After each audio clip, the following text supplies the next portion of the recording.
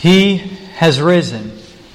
He has risen indeed. He has risen. He has risen to reign. If you have your Bibles, go ahead and turn to the book of Mark, to the 13th chapter. In Mark, we've been marching through the book of Mark. The story of the resurrection for Mark actually comes in chapter 16. I considered skipping ahead and going ahead to chapter 16, given that it was Easter Sunday, but I decided against it as I was convinced by the fitting nature of chapter 13 for Easter. I think I've mentioned to some of you before that one of the first vexing theological questions for me was around the necessity of the resurrection. My question, a bit juvenile, went something like this: if the death of Jesus offers atonement for my sin, and what keeps me out of heaven is my sin, then why is it necessary that Jesus is resurrected? I'm a little bit embarrassed to go forward publicly and tell you I struggled with that question, but I did. I guess we all have blind spots. I knew that Paul argued forcibly for the necessity of the resurrection. And I certainly was glad that Jesus rose from the dead. But I could not figure out, why is it necessary, as long as He dies for my sin, why is it necessary that He rise from the dead? The major missing piece of this for me was a vast misunderstanding of heaven, a vast misunderstanding of the second coming, and much of this is corrected in Mark 13. So I am praying that Mark 13 will help us as we think about what it means, what the resurrection means, and what it means in particular for the future for us. I'm hoping we will appreciate the story of the resurrection more. I'm actually going to read the entirety of the chapter, so if you have a Bible, you can look on there. Obviously, also we'll have it on the screen. This is a difficult chapter. Some consider it one of the most difficult chapters in all of Scripture. So if you're hoping for Easter fluff this morning, I'm sorry. You have got yourself some deep stuff here in this chapter. But we trust that God's Word will prove true. Let me read for us. Mark 13, verse 1. As He came out of the temple, this is Jesus. Remember, this is days before His crucifixion. As He came out of the temple, one of His disciples said to Him, "Look, teacher, what wonderful stones and what wonderful buildings." And Jesus said to him, "Do you see these great buildings? There will not be left one stone upon another that will not be thrown down." As He sat on the Mount of Olives opposite the temple, Peter and James and John and Andrew asked Him privately, "Tell us, when will these things be? And what will be the sign when all these things are about to be accomplished?" Verse 5, and Jesus began to say to them, "See that no one leads you astray. Many will come in my name, saying, 'I am He,' and they will lead many astray. And when you hear of wars and rumors of wars, do not be alarmed. This must take place, but the end is not yet. For nation will rise against nation, kingdom against kingdom. There will be earthquakes in various places. There will be famines. These are the beginning of the birth pains. But be on your guard, for they will deliver you over to councils, and you will be beaten in synagogues, and you will stand before governors and kings for my sake, to bear witness before them. And the gospel must first be proclaimed to all nations.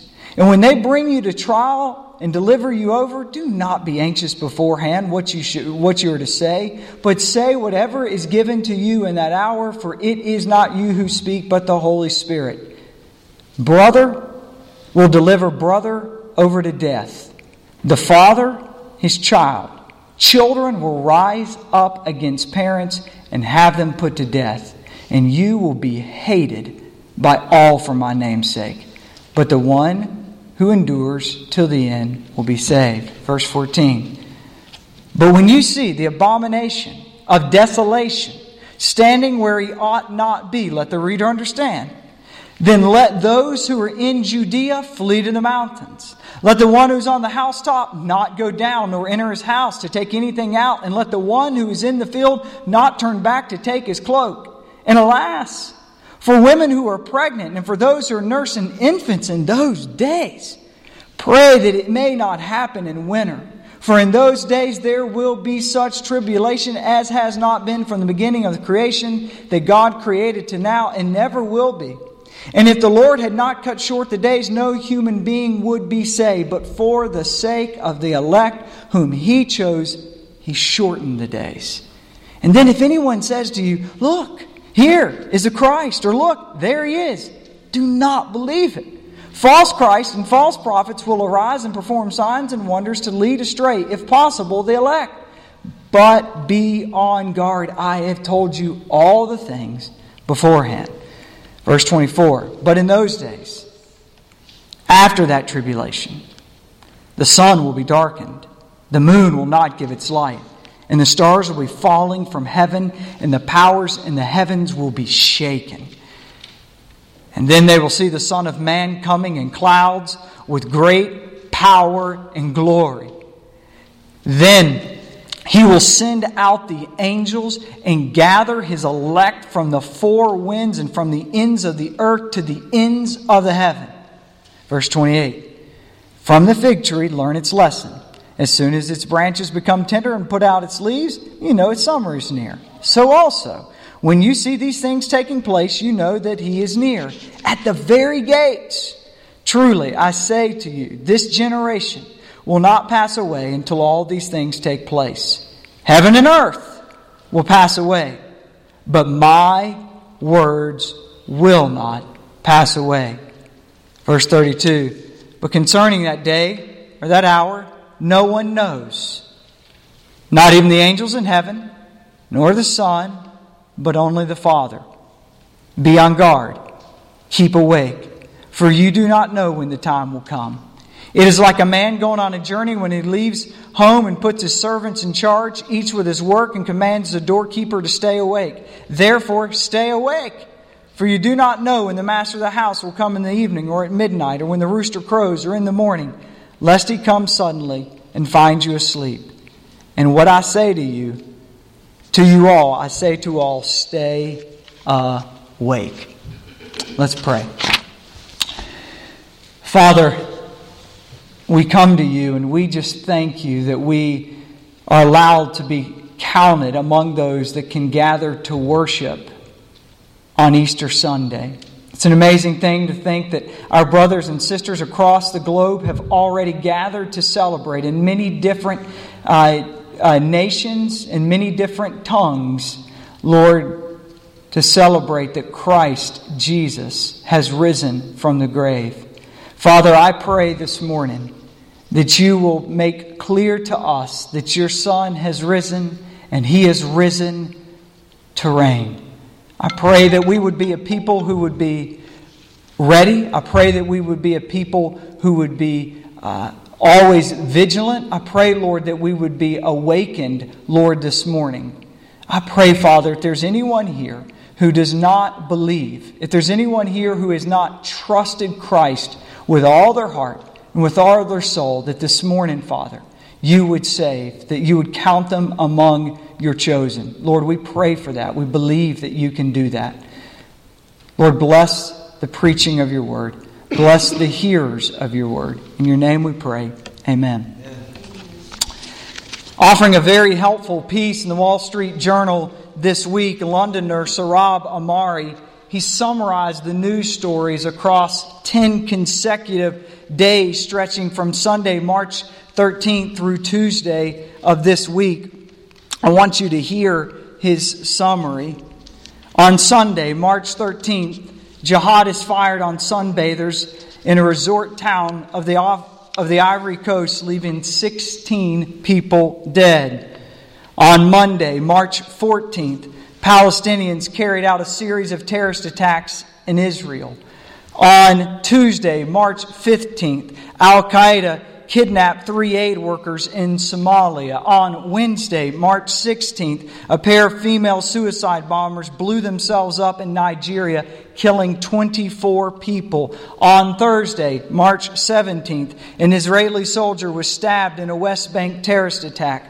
On Friday, March 18th, terrorists attacked a gas facility in Algeria. On Saturday, March 19th, a bomb was detonated in a shopping district in Istanbul, leaving 4 dead and 39 others wounded. Hours later, a mortar assault was carried out at a checkpoint in Egypt, killing 15 policemen. On Sunday, March 20th, terrorists attacked a military base in Somalia, leaving at least 1 person dead. On Monday, March 21st, Islamic fighters attacked a hotel in Mali. And then on Tuesday, March 22nd, the deadly attacks in Brussels that left 34 dead, and the numbers expected to rise as there are hundreds wounded and dozens critically wounded.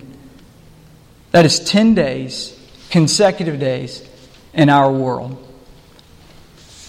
Unless you live under a rock or in a drug-induced high, you cannot escape the fact we live in a dangerous, violent world.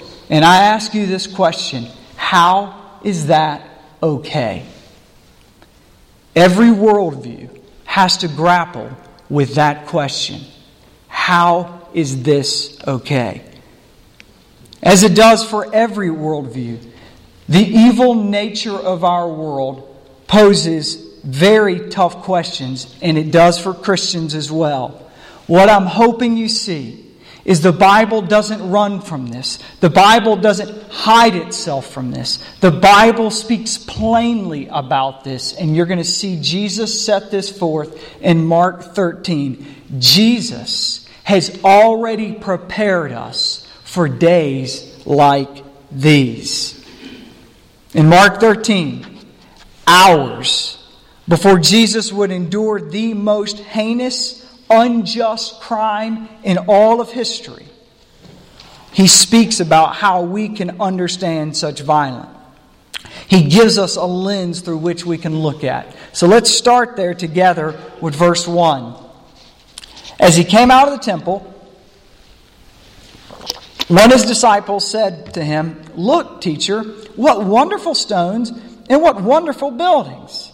And Jesus said to them, "Do you see these great buildings? There will not be left one stone upon another that will not be thrown down." These 2 verses cue up the whole rest of the chapter. They are extraordinary. Now, in terms of verse 1, it actually needs very little explanation to the original audience, as no one needed convincing as to the grandeur and the wonder of Herod's temple. This temple built by Herod was massive. It encompassed 1/6 of the city of Jerusalem. You could fit 12 football fields inside of this facility. It was built with massive stones, some of them over 50 feet long, some of them weighing over 1 million pounds. This is before the days of cranes and bulldozers. The columns were so thick, it took 3 grown men joining arms to be able to encircle their arms around a single column. The retaining wall was 15 stories high. And while construction had commenced on this some 5 decades, a half century earlier, it was still not finished at this moment in time when Jesus was speaking. Once you understand the vast nature of the temple, then you understand the extraordinary nature of Jesus' claim when He predicts that not one stone of this structure will be left on top of the other. Imagine, then say the year 1990, someone stood at the feet of the World Trade Center and said, "Soon, not one stone of these buildings will remain on top of the other." Can you imagine what our reaction to that person now that we live on the other side of what happened to those buildings would be? We would just be astonished that someone could have said that ahead of time. In fact, we would want to know what their involvement is to it. But Jesus predicted this. To understand this, you have to understand. You have to understand what happened in Jerusalem in AD 70. Only a few decades after Jesus utters these words. Let me tell you, there is a Jewish revolt about taxes. I guess it's like the Jewish Tea Party. There's a revolt over Roman taxes. And as a result, then General Titus, who would later become emperor, he came and he besieged the city to conquer Jerusalem. It was a horrific, heinous scene. The Romans blocked all food and all water going into the city. People were eating anything in sight, and they were dying by the thousands a day. It is said that the pile of corpses inside the city grew over 100,000 corpses high of people who had died of starvation. Some daring souls were desperate enough to flee. The Romans were waiting on the outside. There they crucified 500 a day. Sometimes the Romans would toy with them. When they'd run out, they would let them have a feast of bread. Give them all the bread they wanted, knowing that their bodies were in such shock from starvation that amount of food hitting their stomach that quickly would cause them a gruesome death. At the end of the siege, the Romans utterly destroyed the temple. They burned it to the ground.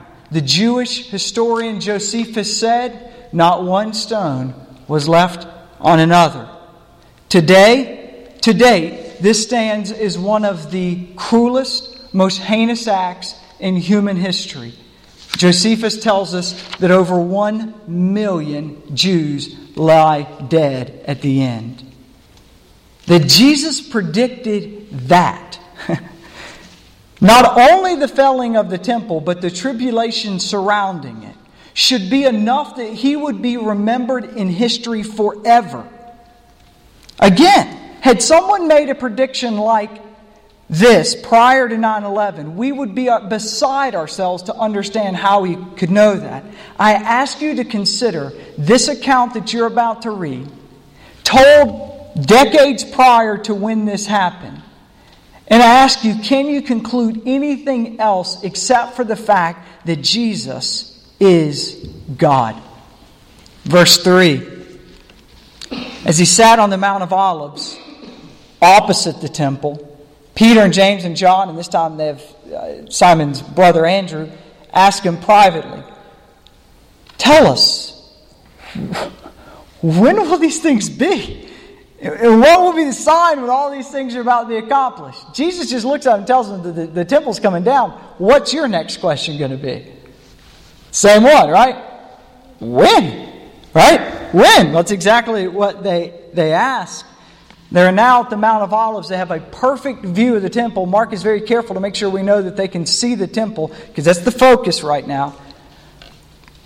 One of the difficult things that you're going to find about the chapter is that Jesus intentionally mixes the foretelling of what's going to happen to Jerusalem and the temple with the foretelling of what's going to take place at the end of the age, at the second coming.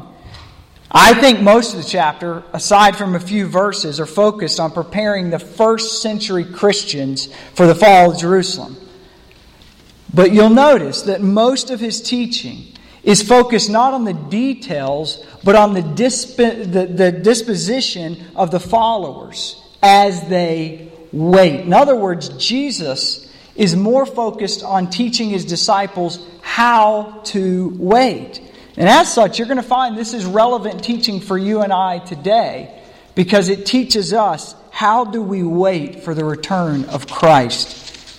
Look at verse 5. And Jesus began to say to them, See that no one leads you astray. Many will come in my name, saying, I am he, and they will lead many astray. So the disciples ask him when, and Jesus doesn't answer the question straightforward.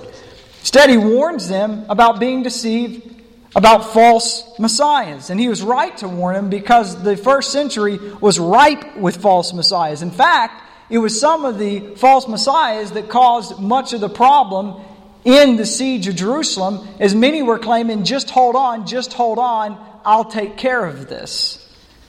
So Jesus warns them about that. Then verse 7, and when you hear of wars and rumors of wars, don't be alarmed. It must take place, but the end is not yet. Again, instead of giving the disciples details on the timing, he teaches them how to wait. He tells them, you're going to hear of wars. You're going to hear rumors of wars. Don't be alarmed. All of these will take place before Jerusalem falls. Verse 8, for nation will rise against nation and kingdom against kingdom. There'll be earthquakes in various places. There'll be famines. These are but the beginnings of the birth pains. Disciples would actually see this fulfilled within hours, because we know that on the hour of which Jesus died, what hits Jerusalem but an earthquake? There was a lot of political and military upheaval prior to AD 70. That's to put it mildly. If you read the accounts of what happened between AD 40 and AD 70 in that area, and there was quite a bit of famine. All of this, Jesus says, are signs that this fall of this city is coming. Verse 9, but be on your guard. They will deliver you over to councils. You'll be beaten in synagogues. You'll stand before the governors and kings for my sake and bear witness before them. But the gospel must be proclaimed first to all nations. When they bring you to the trial and deliver you over, don't be anxious beforehand what you're to say, but say whatever is given to you in that hour, for it's not you who speak, but the Spirit. And brother will deliver brother. Such sad language.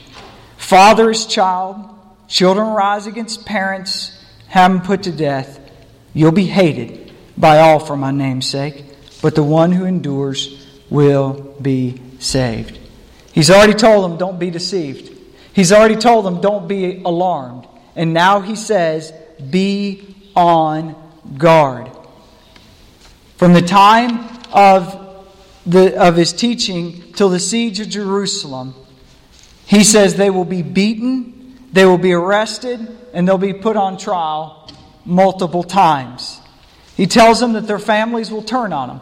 He tells them that the families of others will turn on one another. He promises them the help of the Spirit.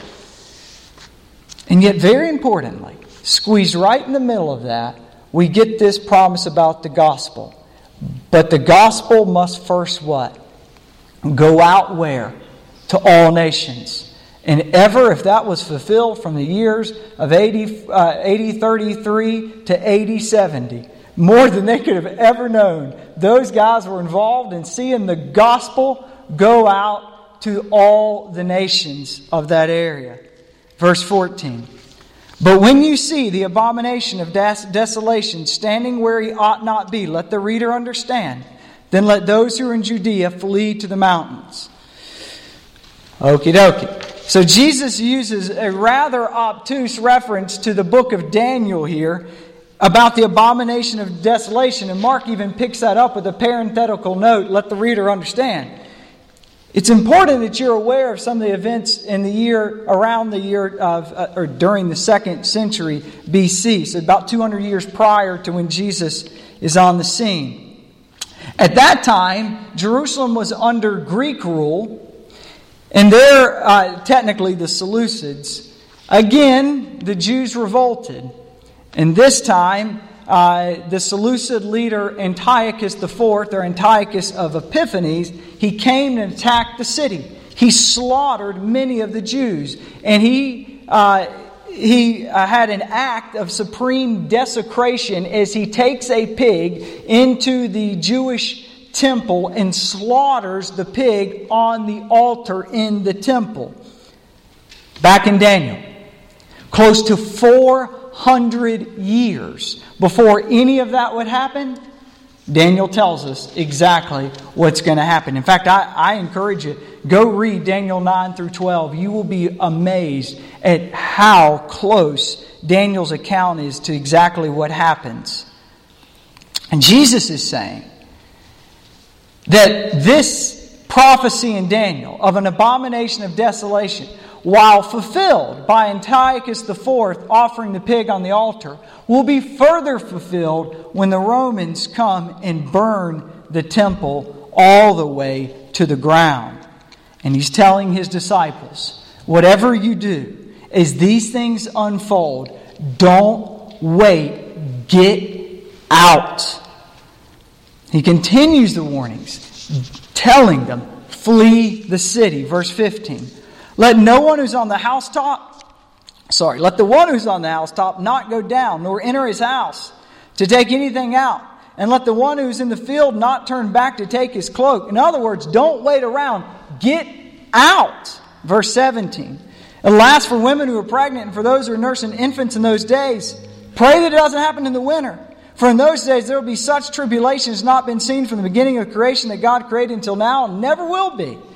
If the Lord had not cut short the days, no human being would be saved. But for the sake of the elect whom He chose, He shortened the days.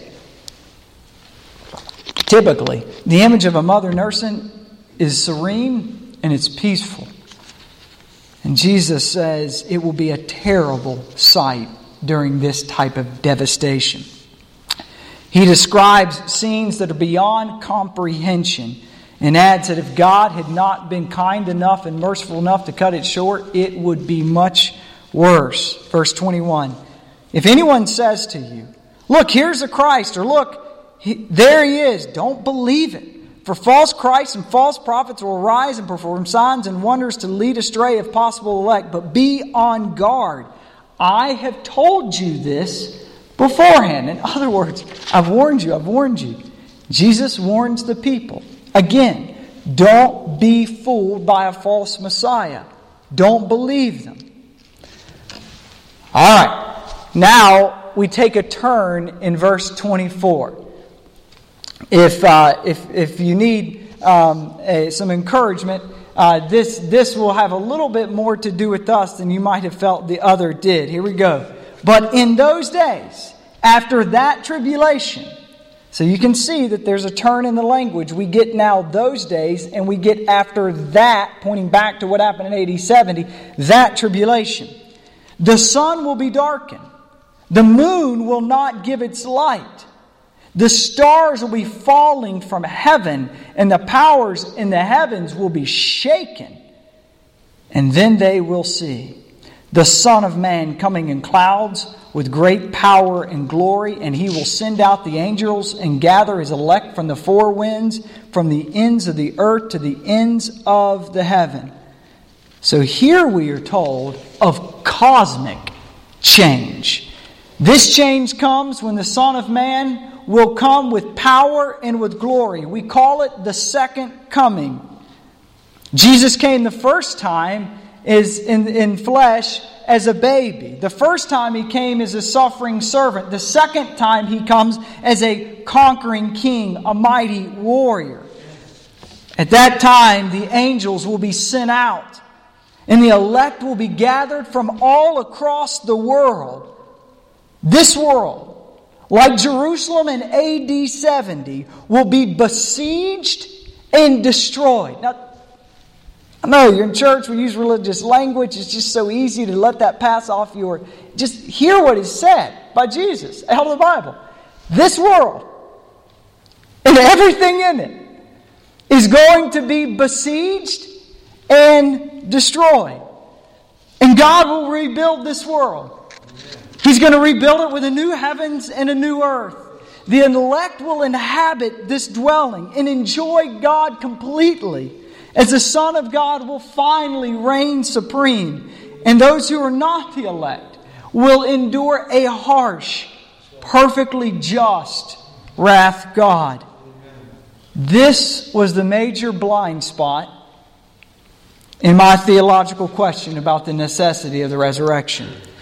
If there is not a resurrection, there is no conquering king. If there is no conquering king, there is no heaven. For some reason or reasons, I mistakenly thought of heaven as a disembodied existence where we just chilled. I honestly was only slightly enthusiastic about the whole idea. I mean, I liked it compared to the alternative, don't get me wrong. But if you read the Bible, you will see that my view is wholly mistaken. The promise of the Scripture is God will judge the earth. Every wrong deed, every sin of commission or omission, every disease, every plight of man will be judged. Not one stone will be left. And then God is going to make for His children a brand new life. Now, my question was a fair question, but my thinking was incredibly flawed. If Sunday comes and Jesus is still in the grave, there is no king to besiege the fallen world. There is no warrior to conquer our crisis. There is no one to lead the effort to build a new world, and there's no one to gather the children of God. To quote Paul, if Christ has not been raised, then our preaching is in vain and your faith is in vain. But Paul continues, but in fact Christ has been raised for the dead, for He must reign until He's put all enemies under His feet. The last enemy to be destroyed is death. But when all things have been placed under Christ's rule, then He Himself, the Son, will place Himself under God, and God will rule completely over all. Brothers and sisters, Jesus, our brother, is not simply a ticket into heaven, because there literally is no heaven without Jesus. He is at the center of it. Listen to John in Revelation 21. I saw no temple in the city, for its temple is the Lord God, the Almighty, and the Lamb. And in the city there was no need of sun or moon to shine on it, for the glory of God gives its light, and its lamp is the Lamb. By its light will the nations walk, and the kings of the earth will bring glory into it. And its gates will never be shut by day, and there will be no night there. They will bring into it the glory and the honor of the nations. But nothing unclean will ever enter it, nor anyone who does what is detestable or false, but only those who are written in the Lamb's book of life. Christ Jesus is the temple in the coming kingdom. And He is what allows us to dwell with God. He is the sun and He is the moon of the new heavens and the new earth. Now, folks, you don't have to know much about science to know that if in our solar system, keyword there being solar, which means sun, in our solar system, if the sun disappears for a nanosecond, everything is gone. I mean, it's lights out and it ain't coming back up. It is gone. In the new heavens, in the new earth, if Jesus disappears for a second, it is over. It burns bright and it burns perfect, because Jesus, our Lord, has risen to reign. But only for those who dwell there. Friend, if you're here and you are not a committed follower of Jesus, then can I plead with you to wait no longer. He may return at any moment, and when He does, all people will either be part of those besieged and destroyed because of their sin, or they'll be part of those gathered to enjoy life like we have never dreamed. The gospel, the good news, is the amazing story that when Jesus died on the cross, the Father besieged Him and ravished Him with His anger over our sin. As Jesus died in agony, His death killed, destroyed the power over sin on our lives once and for all. And when He walked out of the grave, He walked out with a deed in hand for a home for every one of His children in the coming kingdom. I invite you, I urge you, please seek out any member of this church Seek out any pastor and say, I want to know more about that good news. I want to enjoy that kingdom. Verse 28, from the fig tree, learn its lesson. As soon as its branches become tender and put out its leaves, you know the summer's near. So also when you see these things taking place, you know that He is near at the very gates. Truly I say to you, this generation will not pass away until all these things take place. Heaven and earth will pass away, but my words will never pass away. I think He's returning now to the siege of Jerusalem, and He's telling His disciples that you can conclude from a budding tree the spring is near. Or as I conclude, allergies and mowing. But anyway, He tells them that the destruction of the temple will occur within the generation of those standing there. And then we get this amazing contrast in verse 31. Remember Jesus, He's standing, looking over the temple. Unlike the temple, which appeared massive and immovable, but would soon be utterly destroyed, the words of Jesus, which seemed humble and quite odd at the time, would never pass away. Heaven and earth, they will be destroyed.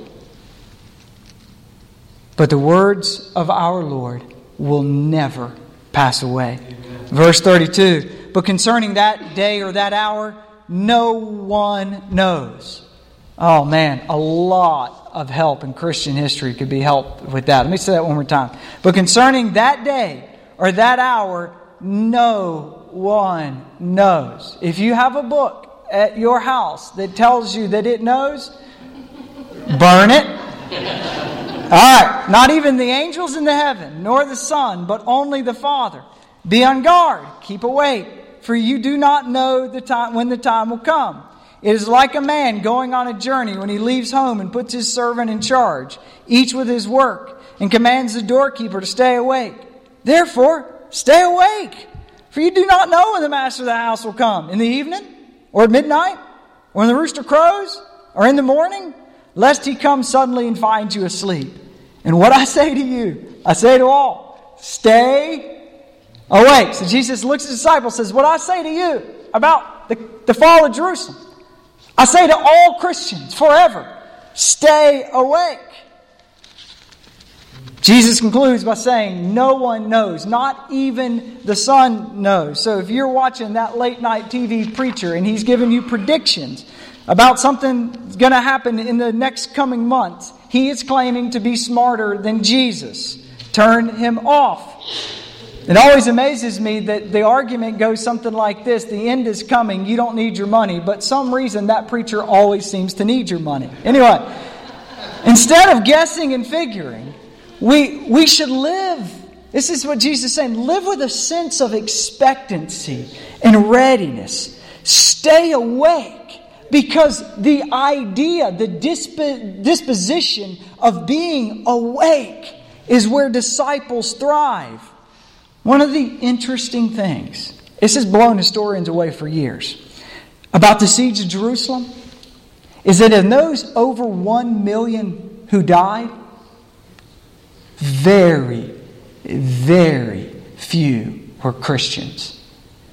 Now that's interesting, because the reason that is so deadly is when the Romans began coming across the countryside and the hillside, you don't run outward. No, because you have no idea what's out there. You think your best game is to get into the city where you can have other people to help defend you.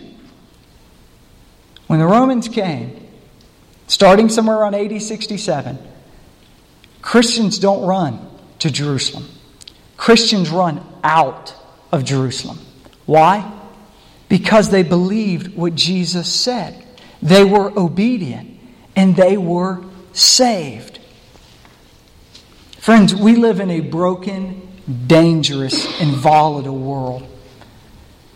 The 20th century was birthed with amazing optimism that mankind can overcome our savage ways and war would be a thing of the past. It was believed at the turn of the century that because of our intellect, through scientific progress, we might be able to finally tame this old broken world. Yet by the mid-20th century, that theory was left vapid and defeated. Instead, such optimism was mugged by reality, as history witnessed the horrific carnage created by mixing modern science and man and the evil of mankind. While our ability to predict earthquakes and storms has gotten maybe a little better, our progress in preventing it has not. Furthermore, our advancements in food production and preservation have been profound in the last century. Last year alone, 5 million children died of starvation. There are still wars, and there are rumors of wars. There are earthquakes, and there are famines. We should never grow accustomed to the evil, violence, or brokenness, and we had better never grow numb to it. But we must not be alarmed either. Let us not be doubtful of God's sovereign hand, but let us be assured that the end is near. The King is coming soon. Let us live forever changed, that the empty tomb left a king waiting, just waiting for the order to go conquer, to go secure his kingdom once and for all. If you recall, in verse 10, Jesus tells his disciples that prior to the siege of Jerusalem, the gospel must first go be proclaimed in all nations. It was actually their dedication to those words by Jesus that brought them the very hardships he told them that would become them. It also sets forth the priority of how we wait for our Lord. We don't just huddle up and hang on. We don't just seek to stay righteous and good. Instead, we work together to see the gospel go forth in and through our families, to our children, in our neighborhoods, in our workplaces, and to all the tribes and tongues. I think the main point of this chapter can be found in Jesus' words. Heaven and earth will pass away, but my words shall never pass away. Jesus was working to prepare first century Christians for a looming disaster.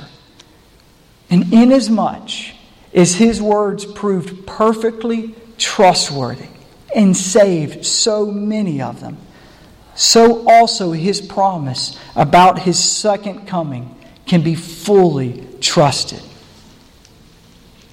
Brothers and sisters, our Lord has risen. He has risen to reign. As such, we have purpose, we have hope, and we have a King. Happy Easter, church. He has risen. He has risen indeed. He has risen. He has risen to reign. Let's pray.